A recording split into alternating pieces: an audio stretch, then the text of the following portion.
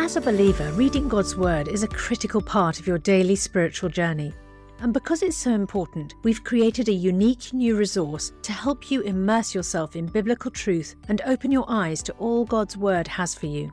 It's a free PDF download called The Word 1-to-1 that takes you on a guided journey through John chapter 1. With biblical text and short commentary, each page provides insights that will strengthen your faith in an easy-to-read guided format. There's truly no other resource like this. Download your free PDF copy today at premierinsight.org/resources. That's premierinsight.org/resources.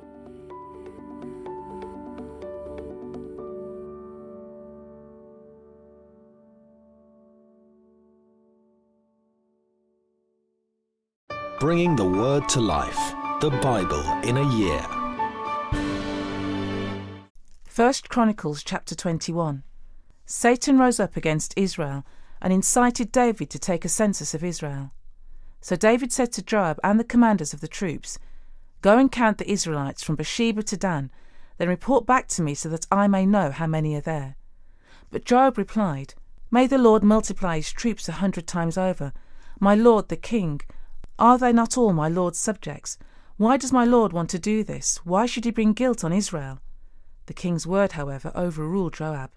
So Joab left and went throughout Israel and then came back to Jerusalem. Joab reported the number of fighting men to David.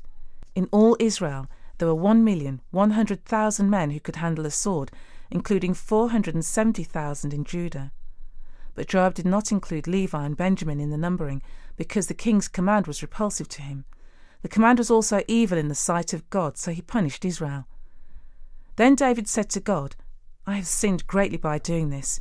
Now I beg you, take the guilt of your servant. I have done a very foolish thing." The Lord said to Gad, David's seer, "Go and tell David, this is what the Lord says. I am giving you 3 options. Choose one of them for me to carry out against you." So Gad went to David and said to him, "This is what the Lord says. Take your choice. 3 years of famine, 3 months of being swept away before your enemies with their swords overtaking you, or 3 days of the sword of the Lord, days of plague on the land, with the angel of the Lord ravaging every part of Israel. Now then, decide how I should answer the one who sent me." David said to Gad, "I am in deep distress. Let me fall into the hands of the Lord, for his mercy is very great, but do not let me fall into human hands." So the Lord sent a plague on Israel, and 70,000 men of Israel fell dead. And God sent an angel to destroy Jerusalem. But as the angel was doing so, the Lord saw it and relented concerning the disaster, and said to the angel who was destroying the people, "Enough, withdraw your hand." The angel of the Lord was then standing at the threshing floor of Araunah the Jebusite. David looked up and saw the angel of the Lord standing between heaven and earth, with a drawn sword in his hand extended over Jerusalem. Then David and the elders, clothed in sackcloth, fell face down. David said to God, "Was it not I who ordered the fighting men to be counted? I, the shepherd, have sinned and done wrong. These are but sheep. What have they done? Lord, my God, let your hand fall on me and my family, but do not let this plague remain on your people." Then the angel of the Lord ordered Gad to tell David to go up and build an altar to the Lord on the threshing floor of Araunah the Jebusite. So David went up in obedience to the word that Gad had spoken in the name of the Lord. While Araunah was threshing wheat, he turned and saw the angel. His 4 sons who were with him hid themselves. Then David approached, and when Araunah looked and saw him, he left the threshing floor and bowed down before David with his face on the ground. David said to him, "Let me have the site of your threshing floor, so that I can build an altar to the Lord, that the plague on the people may be stopped. Sell it to me at the full price." Araunah said to David, "Take it. Let my lord the king do whatever pleases him. Look, I will give the oxen for the burnt offerings, the threshing sledges for the wood, and the wheat for the grain offering. I will give all of this." But King David replied to Araunah, "No, I insist on paying the full price. I will not take for the Lord what is yours, or sacrifice a burnt offering that cost me nothing." So David paid Araunah 600 shekels of gold for the site. David built an altar to the Lord there, and sacrificed burnt offerings and fellowship offerings. He called on the Lord, and the Lord answered him with fire from heaven on the altar of burnt offering. Then the Lord spoke to the angel, and he put his sword back into its sheath. At that time David saw that the Lord had answered him on the threshing floor of Araunah the Jebusite. He offered sacrifices there. The tabernacle of the Lord, which Moses had made in the wilderness, and the altar of burnt offering were at that time in the high place at Gibeon. But David could not go before it to inquire of God, because he was afraid of the sword of the angel of the Lord. Luke chapter 19. Jesus entered Jericho and was passing through. A man was there by the name of Zacchaeus. He was a chief tax collector and was wealthy. He wanted to see who Jesus was, but because he was short, he could not see over the crowd. So he ran ahead and climbed a sycamore fig tree to see him, since Jesus was coming that way. When Jesus reached the spot, he looked up and said to him, "Zacchaeus, come down immediately. I must stay at your house today." So he came down at once and welcomed him gladly. All the people saw this and began to mutter, "He has gone to be the guest of a sinner." But Zacchaeus stood up and said to the Lord, "Look, Lord, here and now I give half of my possessions to the poor, and if I have cheated anyone out of anything, I will pay back 4 times the amount." Jesus said to him, "Today salvation has come to this house, because this man too is a son of Abraham. For the Son of Man came to seek and save the lost."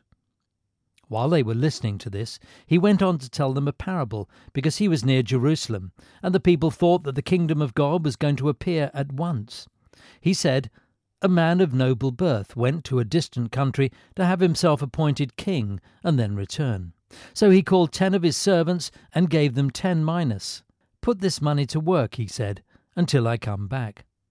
But his subjects hated him and sent a delegation after him to say, 'We don't want this man to be our king.' He was made king, however, and returned home. Then he sent for the servants to whom he had given the money, in order to find out what they had gained with it. The first one came and said, 'Sir, your mina has earned 10 more.' 'Well done, my good servant,' his master replied, 'because you have been trustworthy in very small matters, take charge of 10 cities.' The second came and said, 'Sir, your mina has earned 5 more.' His master answered, 'You take charge of 5 cities.' Then another servant came and said, 'Sir, here is your mina. I have kept it laid away in a piece of cloth.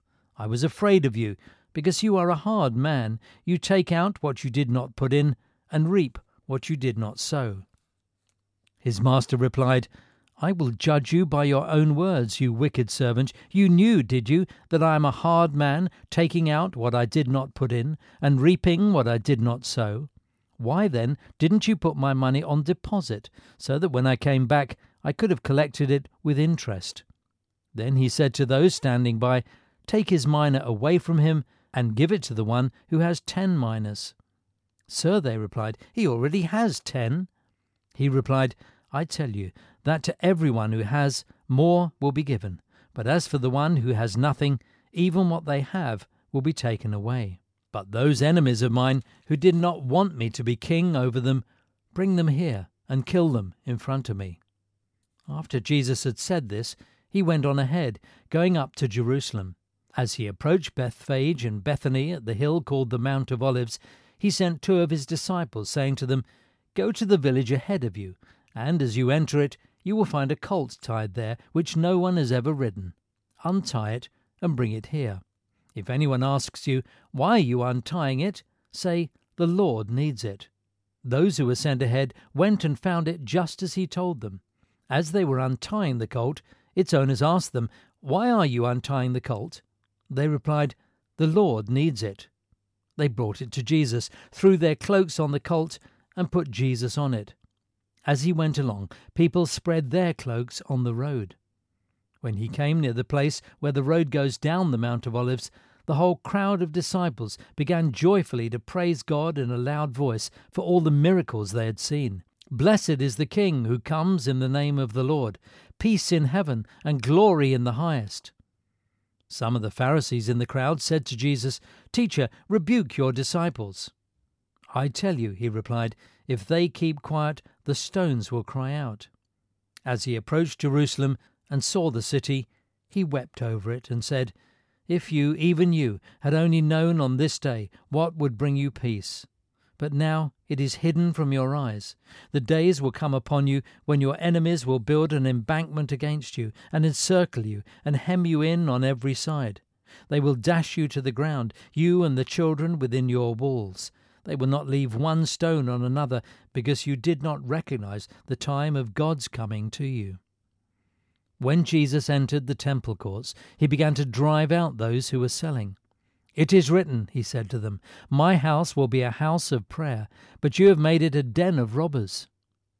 Every day he was teaching at the temple, but the chief priests, the teachers of the law, and the leaders among the people were trying to kill him. Yet they could not find a way to do it, because all the people hung on his words. For more resources to help you bring the word to life, go to premier.org.uk/Bible. This reading has been taken from the NIV Bible Biblica and is published by Hodder & Stoughton.